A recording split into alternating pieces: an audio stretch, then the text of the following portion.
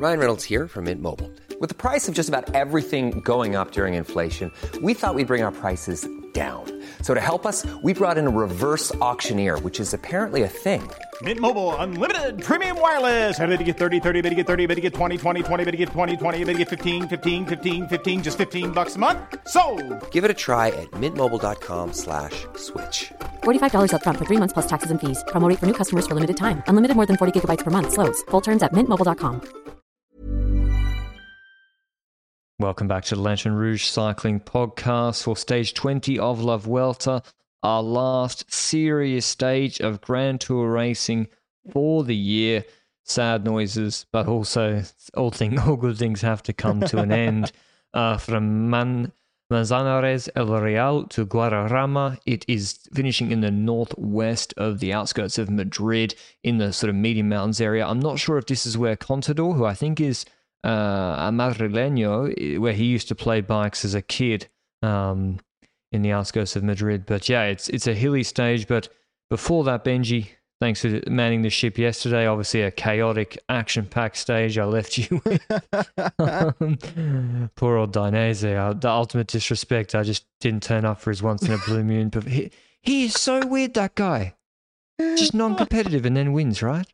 Yeah, every single time. And it's also like, it's also completely the same stage if you look at them every time side by side. It is slightly downhill for the entire stage or completely flat and no hills, even though like he's not the worst climber of the sprinters. No. But it feels like he's just not competitive in most sprints and he's just competitive on those ones specifically. But anyway, today's stage was gonna be something different than yesterday, right? Well, yeah, and by the way, my absence, I was supposed to come to Madrid. Bit of story time for you, where I didn't even do a highlight video last night. I thought I was really smart. There's a flight once a week from Andorra to Madrid, Friday night, bang. Then I don't have to go to Barcelona. Get to the airport after watching the stage. Was going to do the pod even from my phone. Torrential rain starts. Get through security at the airport, which, I mean, airport, we're using that word loosely in La Ceuta. It's like, it's very small. And I'm thinking, where's the plane? Go through security, which is the most rigorous security I've ever been through in my life, as well. And then a cop comes in and says, the flight's cancelled, buddy. Or to everybody. And everyone's like, is he joking? And he's like, no, it's cancelled. And then he says, oh, you have plans to get a bus to Lleida or Barcelona, and then the plane is stuck in Lleida, which is like north below. It's like a big town in Catalonia. And then it'll go to Madrid, and we were like, nah, this is a disaster happening. And I knew the weather was getting worse. So we then tried to go back to Andorra. There was a huge traffic jam on the border of La Ceuta, and then so we drove to Barcelona with my mother, who's just come from Australia, who her flight was cancelled when she's come to Singapore. And so then in fog and no visibility, I had to drive my mother, who's not used to these roads, 3 hours to Barcelona at night. And then we got to Barca, and then we got the train to Madrid today, which also had to stop on the tracks because it had some technical fault. So it's been an absolute... Yeah, I was sitting there on the train like, is this a cursed journey trying to go to Madrid? But I'm here now, and the Wi-Fi works. So that's my little whinge. I'm not here, but at least, yeah, whatever. It was... you know what, Benji? It made me feel bad for the riders on the second rest day or the first rest day when they did that transfer, because I'm not even doing anything. Imagine getting in at 3 a.m. after flight cancelled and you have to ride a Grand Tour stage. Like... And Thomas was saying the transfers are crazy. So yeah, I even if I had the talent, which obviously I do, to ride a Grand Tour, I mentally don't think I could do it. The transfers and everything. But yeah, you survived. That's my story time. Yeah, this stage up and down all day. You had some reservations about this stage, Benji. 208 Ks. It's got numerous Category 3 climbs, over 10 or maybe 10 exactly, but they're all very regular, whereas what we're used to is more ramp-ass stuff with loads of fake news climbs where you can launch a raid 70Ks out. That's what we saw in 2021 where Lopez got off the bike. Do you think they messed up the design here, or by putting the El Escorial, the last climb El Escorial, that one has an 11% pinch in it. It looks even like Glasgow, the wall at the end. Do they need more of those, or is it the race situation that's the problem here with a weak UAE, a dominant Jumbo, and a Remco out of GC? I think there's both that could point at the scenario, because First of all, when I saw this parkour initially, I indeed said the same thing you just mentioned, which was regular gradients, nothing too steep, and it's different because you've got that, for example, Basque Country stage, the last one where we always have Krabbelin, that very steep climb where people tend to launch the action midway the stage. You know that if that hard climb is earlier in the stage, that you're gonna see action earlier in the stage. And because that is not there, well, you might not see a launching pad. You have all the terrain that is medium mountains, it's rough and so forth, it's climbing left and right, 4,400 altitude meters, but you don't have that launching point, that dedicated place where you look at and you say, that's where my team will launch my attack to a breakaway rider up ahead to try and benefit from this. But next to that, you said it, GC wasn't in the place for that. There's no real rider in GC that might be willing to risk their spot by going all out, because there's gaps in between certain places. Like, first of all, you can't do that to get on the podium right now because Ayuso, Maz, and Landa won't be risking that for the fact of trying to get past a 3-minute gap against the Jumbo team that is super strong on paper. But also when it comes to fighting for the top 5, the gaps in between those 3 riders I just mentioned, those riders are so close to each other that they might think, okay, we might be able to do it on the last 2 climbs if we are better than the others in the first place. So that's that there. Maybe I thought maybe a Kras will go in the breakaway, but then Butrago might respond, stuff like that. But I wasn't expecting major action GC-wise, and I reckon if there was a steep climb earlier in the stage, like you said, maybe we might have seen more breakaway falling apart earlier than it did. Yeah, or a longer climb, like a properly long climb, which doesn't really exist in this region. We're not in the proper mountains. We're in this is medium mountain terrain. Can you fill me in on what's going on with Jan Uterbrooks and Vlasov? Were those quotes given before the stage? Because it seemed to me that Uterbrooks said after Vlasov's attack with Dens before the Cruz de Linares on stage 18, he said after the race, I don't know what that was about, I didn't know that was coming. Today he sort of, I don't know if it was unprompted or if Sportster was prodding him. He seemed to go one step further, but he went a bit further this morning, right? Yeah, he was mentioning that he feels like there's some tension with the team because he doesn't really care whether Vlasov or him finish 7th or 8th, as in, it's a top 10 for him most likely, but he feels like Vlasov wants his position in 7th because Vlasov is now under Uterbrooks before the stage of today. So that was kind of the tension there. Whether it's full-on drama, I dedicate it as full-on drama by the fact that Vlasov attacked behind his back, if we have to believe the word of Kian, which I'd arguably do. It's a 20-year-old. He's probably not going to lie about it. But he could probably also try and figure it out internally instead of trying to answer that to a prodding Sporza. But shouldn't 2 guys 7th and 8th on GC be attacking? But the gap between 7th and 6th and the gap between 8th and 10th is 8th and 9th is so big that it's really just an attack on each other. Yeah, they're just fighting each other. So yeah. Do you think? I think this is also contracts and the hierarchies. It's like with the Jumbo stuff. Maybe like both of them are out of contract in 2020, end of 24. Vlasov's not. Maybe he's not podium to Grand Tour on Bora. Am I correct? I think yes. I think he top 5 the Tour. Hindley fucking won the Giro. Uterbrooks is young and looking really good on the hard stages. Maybe he's thinking, I'm now 3rd in the hierarchy. Could that be playing in? Maybe some stuff to discuss in the off-season or the wrap-up show. But yeah, that was some interesting quotes this morning. It was like, there's the UAE drama where none of the riders ever publicly really say they're unhappy. Like, it didn't boil over with UAE, even though their tactics, let's be honest, have been the worst. Jumbo's been an absolute soap. Even though I feel like they have corrected course really well. And now this morning, Bora, Kian's like, actually, I would like to get in on the drama here between the... I would like also to... I want the attention. I would like to be spoken about. We also have 2 guys in the top 10. And we hate each other. No, he didn't say that, but... No, he didn't say that. Anyway, this stage, I've done a long intro because honestly, it's pretty linear. The man we all expect, who is the heavy stage favourite, gets in the break, Remco Evenepoel, with 3 teammates, which is it looked like a disaster for others. He was odds on. It's a Tug Buddy special. Not 1 Tug Buddy, not 2, but 3 Tug Buddies on the road right now. And I didn't want to say what's the plural of Tug Buddies. The Tug Buddy name is making waves in the cycling industry now, eh? Did you see it? I feel bad because because the Dutch, I don't know if that was the NOS or what it was. Yeah. On the transcription of the stage, they were like, and in English, the name for this phenomenon of having a helper in the breakaway is Tug Buddy. I was like, is it though? We put on It the is now. t-shirts. We put on the t-shirts, but I'm not sure the BBC should. Anyway, Remco's in there with Catania, Knox, and Vivaka. Soler's in there with Finn Fisher-Black. Very strong riders all round. Kelderman, Thomas, Pools, Tiberi, Martinez, Kemners, Viehoff, Fabora, Janssens, Kroon, Monike, Van Eetveld, Carthy, Sobrero, Costa, Rubio, Bardet, Gesbert, Peleo Sanchez, Barcelo, Nicolau, Garcia Cortina. It is the strongest break you could imagine without having any GC threats. It is the best puncher breakaway guys we've had in this race, with Remco, Kroon, and Costa already having won a stage in this race if I've not missed anybody. So it looked good for Remco, Benji, and Quickstep basically GC group. By the way, GC nothing happens. Am I correct? In the middle of the stage, and for like the 90% of the stage, nothing happens. Jumbo just soft pace. Yeah, Jumbo just soft pace. But this question for you for a second. A lot of people will probably be asking, all these riders in the breakaway, they're on.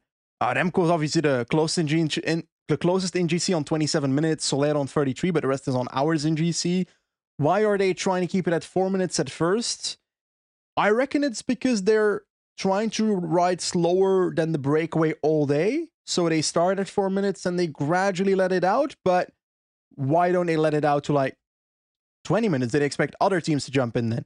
Because then Arkea or Bahrain for Santiago Buitrago's top 10 on GC will start chasing really like much harder, and it becomes stop-start, or there's accelerations, or maybe Bahrain will use the climbs to go harder than Jumbo want to. So it's better to just let it out gradually if you really want to control the stage. If you have the riders, if you don't actually have the riders to, the best thing to do is to let it go out. And then those other teams will help you control. But they got Van Baarle, Geesink, Tratnik. There's no problem here. They even have Kelderman in the breakaway. And so, yeah, fast forward. Basically, Quickstep just pace. Like, there's some early attacks by, Tiberi, who's strong, and Soler. But Quickstep with Knox lock down the mid part. And then they've still got Vivaka and Catania behind. In certain moves, in certain moments during those attacks, because like you said, around 60k to go on those, whatever the climb is, Robledondo or something. On that climb, we saw Knox pacing the earlier climbs, and then Swihoff, Garcia Cortina, all those names you mentioned as well. They made moves, and I felt like sometimes Quickstep responded by joining those moves, and with Cataneo even pacing in those moves. So they might have been intrigued to kind of like put riders ahead and also believe in Cataneo for the stage, but the overall arc of the strategy for them was Remco today. And we saw that further on again as those attacks were neutralized at on the Puerto de la Cruz Verde, which is the second last climb of the day. So we've passed all those climbs already. 3,500 plus altitude meters done. Nothing's happened. No real action because you don't have that launching pad. And now we get to that second last climb. Vivaka is basically locking that down. So once again, Vivaka locking it down ahead of Cataneo, ahead of Remco, and then we're waiting on the last climb. The last climb, I think it was called San Lorenzo, and Cataneo was still there, so I was kind of expecting him to pace it, and then a Remco attack would follow, but it was kind of differently, right? Because we saw someone else attack. Well, Pools just absolutely sent it. There was also, I think, Van Eetveld following him, and I thought, Remco did not respond. He sits behind Cataneo. And I'm thinking, has he just got nothing here? Because, they've paced all day for him. They're doing a hard lead out. I was like, he's about to attack them. I thought he was going to attack them on the pavé section. I was like, he's about to step off them. He can't wait to do it.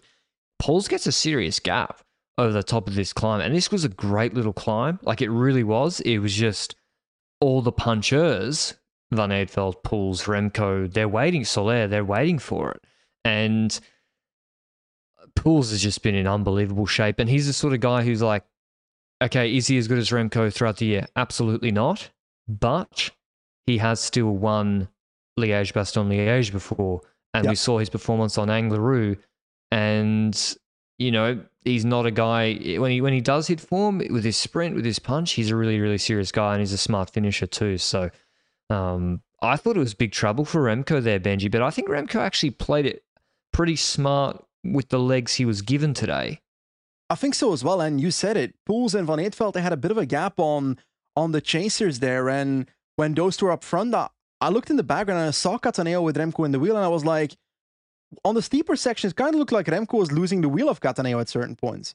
But once they got over that, he was just being paced by Cataneo with Pelayo Sanchez still in the wheel and so forth. And I believe, like, okay, this gap seems manageable. We've got 13 kilometers. Wow. This descent is large enough to be able to try and get back a 10-second gap with a larger group. And definitely if you got Remco and Cataneo, who are arguably pretty good time trialists in that group as well. The descent might also mean that it's somewhat technical. I didn't really know how technical it was before the descent started. But they basically had Remco attack once Cataneo was done, also on a relatively steep portion again, just before the top. And Remco had Pelayo Sanchez, Burgos rider, has been actually pretty good, tried to attack on Cruz Linares together with Vlasov in that move we spoke about earlier, tried to drop Vlasov on that exact same climb, and he was following Remco in that move and then attacks Remco towards the front of the race, and he bridges towards the front of the race. Remco is not following anymore, so Remco's off the back by the time we hit the top of that climb into the descent, and Remco then crawls back in the first portion of the descent. But in reality, I swear I've gone between Remco's dropped and Remco's back 5 times in the last 2 kilometers of this climb. Because I thought he was done, and then he was not done, then he was done, then he was not done. And it looked like in the descent that Remco at a certain point actually passed those breakaway riders. He attacked him. He attacked them in the descent, the Pools group. And on the straight section, he was able to gain. But in the corners, they were back on his wheel, right? Yeah, Soler seemed to come back in the corners, and he's just the aero bullet. Like, he knows he can go so fast on these straight sections. And were you surprised that Van Eetvelt and Pools attacked each other on the climb? Like, they were finessing each other. Like, Van Eetvelt said, I can't pull, and then he attacked Pools, and then Pools sat on, and then he attacked him. I was really surprised. I thought they should. If with Remco dropped, I would have been collaborating. I guess if you're Van Eetvelt, maybe you know, if you're like really tuned in, you realize Pools has a really good sprint. Yep. But anyway, it was really surprising, this finish to me. And I think it's to do with, and you mentioned this already off air, firstly, underrating Pools' sprint, which is like already during the Lutsenko, because he won LBL in a sprint, right? Yeah. He won a Valenciana stage, hosed Lutsenko in a sprint, and Lutsenko acted like Pools couldn't sprint at all. And then Remco's got a brilliant sprint, like really, really good for a GC contender now. They get over the climb and they're in the valley. They're all rolling turns, like seamlessly. Soler, Sanchez, and Van Eetvelt. That really surprised me. I thought, if I was those others, no way I work with those two. Yep, exactly. And it was really in that just after descent towards the finish line section that it became even more clear that everybody was working with each other. And if I was Pelayo Sanchez, nobody knows what my sprint is in that group. Sorry, but Remco has no clue what Pelayo Sanchez sprint is. Leonard Van Eetvelt probably doesn't know what... They don't know who he knows. is. Leonard They Van don't know who he Eetvelt is. has a kick on uphill sprints. Yeah. But when it comes to the flat sprint, I wouldn't even be able to rate that flat sprint going into this sprint. So I would also have you sit ever up. seen Soler sprint? Probably, but I can't fucking remember. If you can't would sit remember up. it, it's probably bad. I would sit up if I was Soler. So Yeah, those are the me three too. riders that should not be riding, but then you're also opening yourself up to Remco getting angry. And you know, if Remco gets angry, we saw it in Basque Country, that then he becomes Merlier in the intermediate sprint. Yeah, or he starts to ride really hard on the front and you're in his wheel getting no draft. And Bob Pools must have been feeling really good, because when Remco was doing that, he was taking his extra hard turns. I thought, Pools is in his wheel, and if you're fucked and you have other guys who'll sit on his wheel, you take the risk that Remco will ride away and you get better draft or somebody else. But he was sitting on Remco's wheel getting half draft. Yep. And I was like, Pools must be feeling good if he's just like, nah, I'm locked into Remco. He's my main threat. Don't care about the other guys. Just got to beat this guy. I feel good. And yeah, they're coming into the finish. Van Eetvelt starts to lead it out. Sanchez has rolled through. By the way, I'll talk a word on Sanchez after you say the finish. Remco, I was watching on the TV just here in 720p. The helicopter shot, I couldn't see who the fuck anyone was. Am I correct in saying Remco was fiddling with his bike computer with 400 meters to go? Yeah, he did that. And he also did that in Did he do the same thing in What's he doing? Is he getting the map up for the corner? San Sebastian? He did the same, and I asked him what this was. I was like, He's not pressing lap button for the interval. He was not pressing the lap button. He was doing that for a reason, but I can't remember what it was. It must be for the map. It must be to see where the corner is. Yeah, it is possible. I genuinely do not remember. It's a big risk with pulls behind you, taking your hand off the bars and looking down like that. It's a really big risk. And there's a corner just coming up, a left-hander. Got Sanchez and... What's he doing? He responded when I asked him about the lap button thing in San Sebastian with, my screen moved and I wanted to see the map. Okay, so it's map. Okay. Semi-justifiable. Yeah. They don't know the recon of every single... They haven't done a recon of every single stage finish. Corner coming up, though. Sanchez and Van Eetvelt are at the front on the right-hand side. Left-hander, you can't pedal through it full gas. Remco's fucking with his screen. Pauls is behind Soler. Soler brings him up a little bit with speed. Pauls just whacks it on the inside into this corner. Everyone freewheels through it. Remco does respond before the corner, but then Pauls sprints out of it, and he opened up a 20-meter gap. Maybe it was a huge gap in the heli shot. Like, Remco's not in the draft at all. They are sprinting mano-a-mano. Bear in mind, Pauls has dropped him on the hard climb. So Pauls' snap over 30 seconds has just been better than Remco's. And he basically makes it a mano-a-mano battle between the two strongest. And Remco still comes back to him, gets into the draft quickly, slingshots out of it, but it's too late. He comes back like with twice the speed, but Pauls' timing was perfect.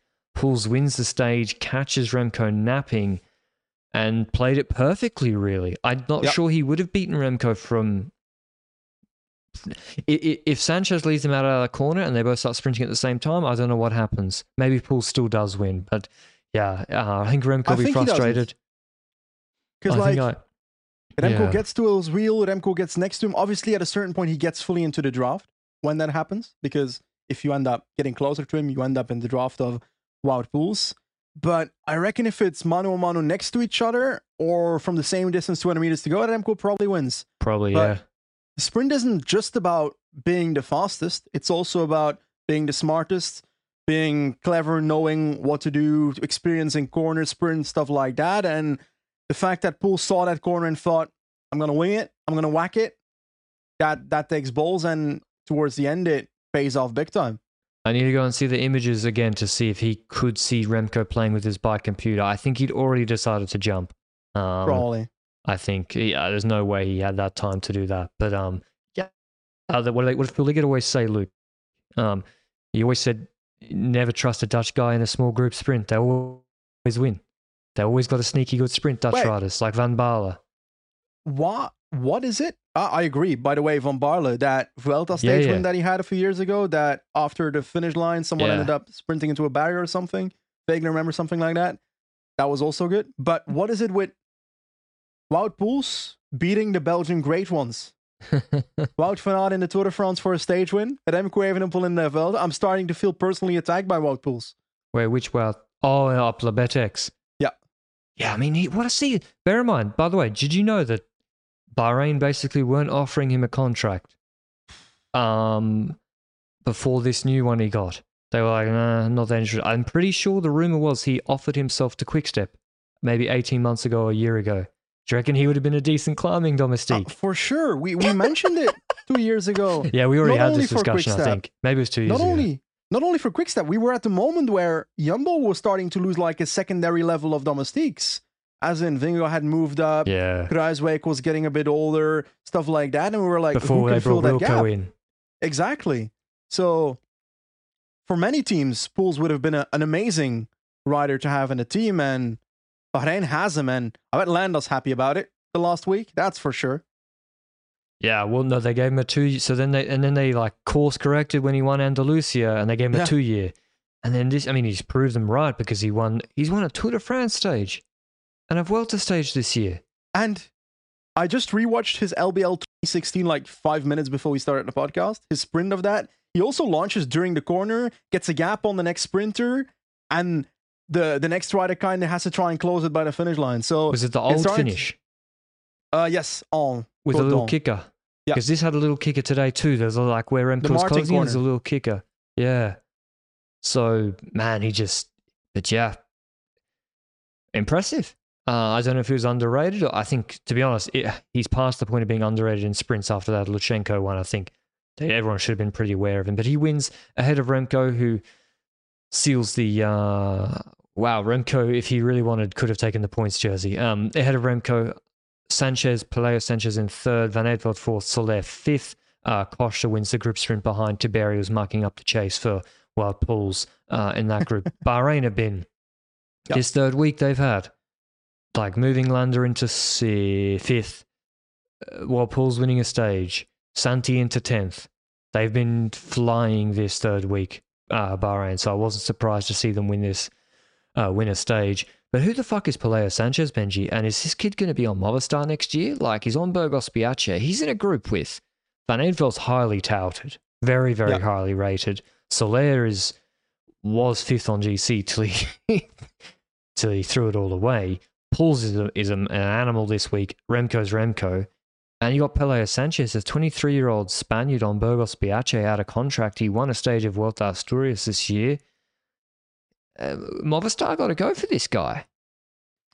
I just Googled Peleo Sanchez 2024, and the result was a Daniel Benson tweet from July 11th saying Peleo Sanchez to Movistar for 2024. So might have already happened.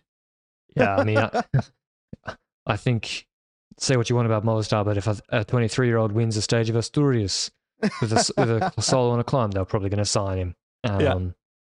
Okay, that makes sense. I hope he does well there. I hope he does. He's young, and they need guys like that because they missed. Okay, maybe he's not Carlos Rodriguez or Ayuso tier, but this is a really select group he's in, Benji, and he dropped Remco at a time, like on the steep climb. Like he wasn't just there by luck; he was there because he was super good today. So I just wanted to give him a shout out because he was also very good on Cruz de Linares. Yep. Like he went with Vlasov, I think. Yeah. So I think he actually could be really quite good, that guy. Not much else to say from the breakaway. Geraint Thomas, he gave it a crack with Wilco. Those two came in. Thomas said he's on his podcast, What's Occurring, that he's been battling with. He'd like to say it was a fractured rib. It could be bruised. He won't get it x-rayed. Anything else from the break, Benji? Not really. It's peloton time now, and I can summarize this in 2 sentences. Lascano tries to launch Mas. Well, it's more than 2 sentences. Fuck. Ayuso tries to move to the front, right next to Kuss, basically. Landa tries something for a second, and then Roglic says, fuck this shit. I'm not having this. This. I'm just controlling this for Sepp Kuss. And we've had Super Domestique Jonas Vingegaard 2 days ago on Cruz Linares. Now Super Domestique Roglic today. Is there a term above Super Domestique for Grand Tour winning riders that are domestique? Is there a Thermo Super Domestique? This is what Super Domestique originally meant, and then the term has been ruined by people saying like me. Like the Plus in the Tour 2018-19. Or I'm trying to think of an example this year. Be like Michael Hessman in the Giro, or maybe I shouldn't use that one. But that's a slight exaggeration. I was trying to think of someone that's not been sussied. Who won the Tour? Won the Tour? Vingegaard. Giro was Roglic. He was on that team. Yeah, like saying Jan Tratnik's a Super Domestique. He's not. He's not a Super Domestique. Yeah, he's just a good one. There is a difference between Kuss doing it for Roglic than Roglic doing it for Kuss. So I think we need a Thermo Super Domestique. Or a Thermo Domestique. No. I mean, also generous to call them domestiques after the last couple of weeks.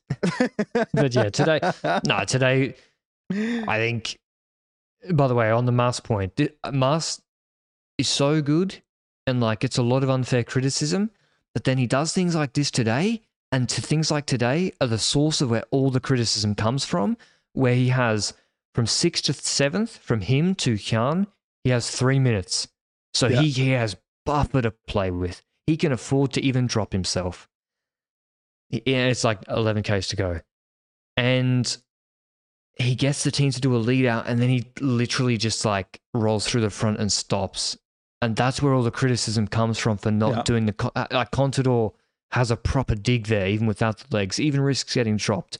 And he gets a lot of unfair criticism, particularly last year's Vuelta when someone called him a paquete, I think.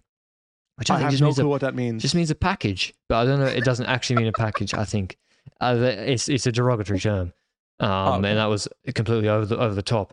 But then he does this, and it's like but maybe just didn't have the legs. Probably didn't. But yeah, the Spanish guys under Ayuso, they lock each other down, and Mas. And Roglic, it was Roglic's turn, Benji. It was like Vingegaard did it on stage 18 on Cruz de Linares. Yeah. Roglic today made a big show of I'm gonna lock it down today for everybody, and that was pretty much it. Apart from Garcia Cortina tried a team attack with Mas, and then Kjan Uterbrooks was dropped, and so Almeida and Santi were riding, but I don't know where. Kjan finished. Luke says that Kjan, because Vlasov was in the group and Kjan was dropped. Kjan actually loses seventh to Vlasov, so he'll be spewing. Vlasov will be super happy, and Kjan will be like, well, same thing. Kjan's not getting an extension now. Oh, the 20-year-old, right? It's crazy, right? Seventh. If he got seventh in the Vuelta, they would have given him one, but now I'm not so sure. Well, what do you reckon? Like, Kjan is 20, so he's a super young talent, but Ayuso's getting older, right? Like, he's already 21 since today, so he's getting washed territory. 21. You've only got 3 years left in the young riders jersey. But on a serious note, Kjan's got a couple of things to fix: the TT and shorter climbs. And the guy can't go over 500 watts. He has no punch. Like, you don't need to be a great sprinter. Mas isn't a great sprinter, but as a top GC rider, you do need some level of punch. What he does have is almost the hardest thing, which is extremely high performance after extremely hard stages, and kind of like Carlos Rodriguez. And yeah, that's why I think the Giro, except for the time trial, and the Tour, except for the time trial, fits him better than La Vuelta. Yeah, same with Thomas for the Giro versus I never thought Thomas would do well in this Vuelta. But anyway, they ride it all in. And Jumbo-Visma sit up and they do the Paris-Nice three aside, and they all it looks really nice, actually. I thought. Yep. We gave them I'll read out the stage. Well, actually, yeah. So the revised Sepp Kuss leading GC, still ahead of Vingegaard and Roglic. No change there. They give a bit of time back to Ayuso. Vlasov leapfrogs Uterbrooks. So yeah, Ayuso, Landa, Mas in 6th, then Vlasov now in 7th, Uterbrooks 8th, then Almeida 9th, and Buitrago 10th. Would you rather be Almeida or Remco, Benji? Oh, that's a difficult one. I would rather be Remco, because for sure. I think I'd enjoy that a lot more. Yeah. I don't care about a top 10 in La Vuelta if I've already top won 5 the then race. Podiumed. Well, I'm thinking from Almeida's territory as well. Like, just let's say I haven't won the race. Yeah, I'm Almeida. He podiumed the Giro this year. I don't care about 9 for whatever. I want to go for stage and stuff like that. But they're different riders, right? Yeah, it's personal preference. Also, next to that, it's also like, does Almeida have the qualities for break paper? He does. He's got a bit of a sprint. He doesn't have the Remco sprint. He has that time trial capability to go solo. Does he have the racing skill? I don't think so. I don't think he can beat Remco on Linares. Remco was stomping. But I reckon he can beat, let me try and think of something. He can beat Leonard van Eertveld today, maybe? Probably not, actually, because he was really good today. But and Almeida was dropping a little bit on the climb as well, the GC group.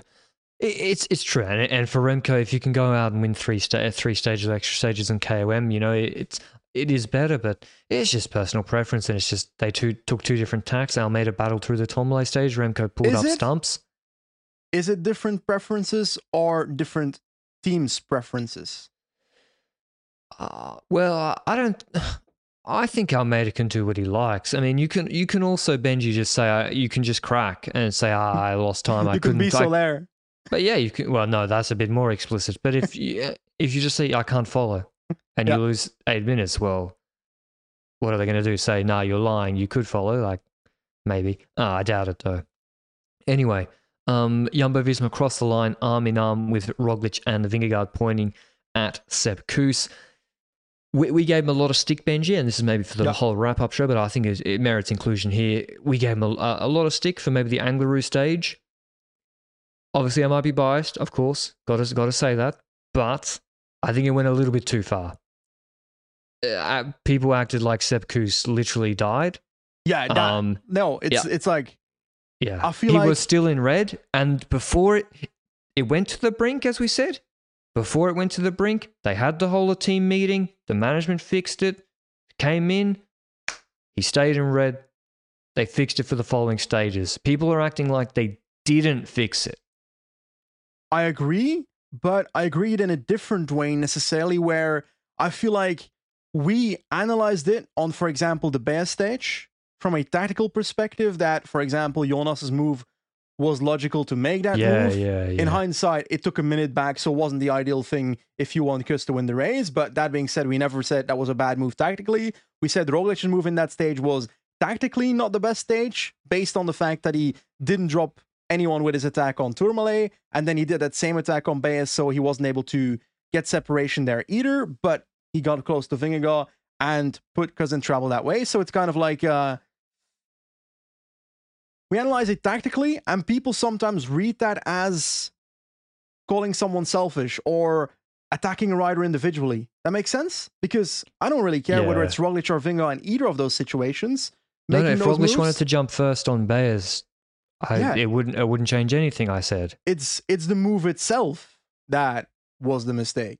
But then, for example, Langerudo, it's like, it was bad. No, it was. But it's also like, no one can see shit in the car. No one can hear shit in the car.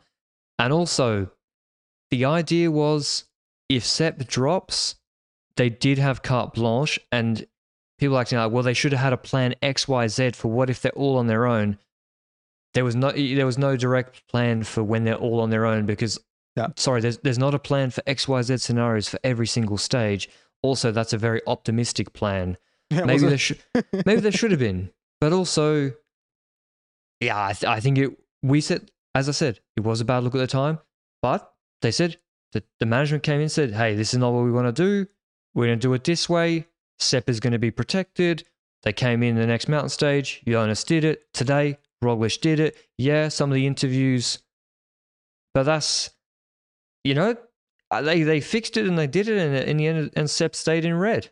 I think the public criticism that's still going on when it comes to the Denmark versus Slovenia battle that we still have, I feel like, somewhat on social media, I feel like that comes from the thought process of Vingegaard's attacks. Those are textbook attacks when it comes to actual tactics. As in, on Baez, you want to have your third rider in GC, who is also not your best sprinter of the three, because Roglic is the better sprinter of the two, attack early to put the other two in a C just in case the other teams basically have to pace after Jonas, and that way those other two are in a seat and can try and benefit from that situation. That's the textbook's move that you saw with Vingegaard attacking. They probably didn't expect UAE to not pace at all after Jonas on that stage, so that changed it all completely. But then on Angliru, for example, it's very similar, where Roglic is then that guy who wants to try and do that. And they're only with Landa at that point, then they get into a situation where they're all three at the front. Then when Kuss drops, yes, they could have said, nah. Jonas could have also said, nah, I'll just stay with Kuss.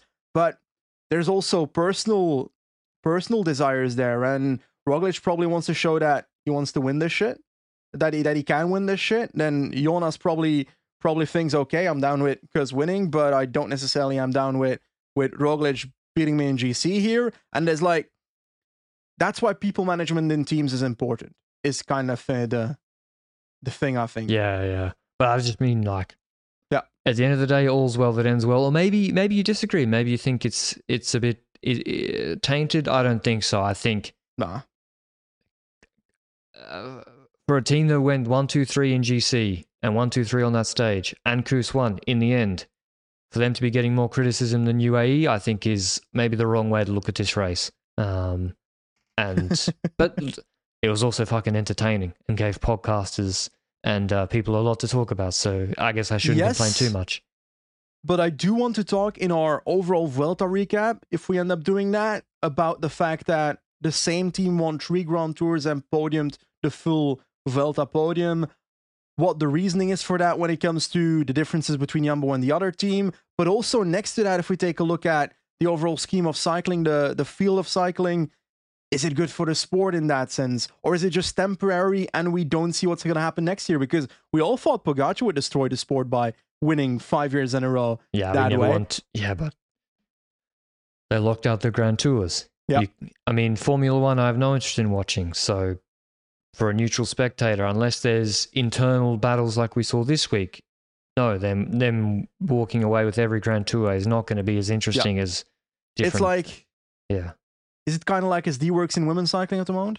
Yeah, like was the Tour de France, would that have been better? I mean, Van Vleuten was still there for a while in the Tour this year, but... Yeah, but she won't be next year. Yeah, like that's not going to be as appealing a product, I don't think. But I guess that's not Jumbo's problem.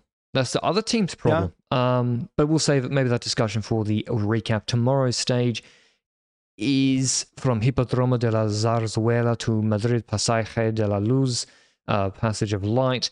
They basically come in from the northwest of Madrid, where they do a procession. Then on that in a second. Then they enter the circuit where they do basically the circuit's a cross where it has like 3 different hot dog legs, almost forming a cross, which is apposite because I might be forced to go to Mass tomorrow. But anyway, Mass. Yeah, to see a bow down at the altar of him. 101 kilometers. Is this a procession like the Tour is? Yeah. It is? Yeah. It's not, it doesn't have the same I always felt it was but in the middle. It is still a procession like they're going to be drinking Cava. I reckon they will, but we did have a fight a few years ago for the green jersey, for example. Froome was sprinting for the actual green jersey. And I think about it for a second, Remco being second in the stage might still be close enough. I don't know where he got in the intermediate sprint to be able to he can win green. Sprint in Madrid and have a chance of winning if Groves doesn't get points. So I'm going to text Remco after this to sprint at the actual finish because that's funny. Remco could have won green easily. He's only 19 points behind. Groves deserves it though after the Grand Tour that he did. Well, I wasn't on the pod yesterday, but it was that Alpecin rider, again, Masiuk got suspended for something less dangerous than what I saw yesterday. He saw EF coming.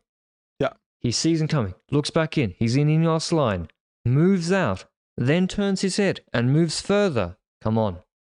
And chops himself. And, they got punished, Alpecin, because Groves couldn't sprint. But, I don't think Remco wanted to take it. Who have you got, Benji? Milano won here leading out Ackerman, no? Last year? Yeah, Milano's I got to go Milano again. We'll go the double pick in unison. I'm not allowed, okay? You can take Milano. No, I'll take Groves. Come on. You take Milano. I take Oliveira, who's going to be his lead out this time. Ooh, that's a nice pick. Okay, I'll take Milano to do it again. It's a little... Ackerman has won here before, I think. It's a little... Yeah. It's not easy. It's actually an uphill sprint. It's quite difficult. This little kicker. But Jumbo roll in and we'll see. I'm going to go watch the stage tomorrow as well and see the procession. I don't know. I might record the pod. Don't know what I'll do, Benji. Sometimes we don't record the procession pod, but I'll try and do it. I'll see how far it is from where I'm staying. But I'll see if Oliveira is clear, I'll shout at him and say, slow down. Worst case, let Milano win. If you can't do it, we can wrap it up in the full-on recap the day after. Yeah. Luke's saying do it from your phone post-finish. I'll do it, I might do it on location. Bit of a cycle. I don't want to step on the cycling podcast toes. And don't you dare leave me behind again, my friend. Yeah, I won't. Okay, that's all from us today. Wout Poels gets it done to, Bahrain, we said, where were they? They just keep winning Grand Tour stages. I want to see, they just win every single Grand Tour, they win stages. So consistent as a climbing GC team, but what a Vuelta it's been. We'll see you with the recap of Stage 21 tomorrow. Till then, ciao.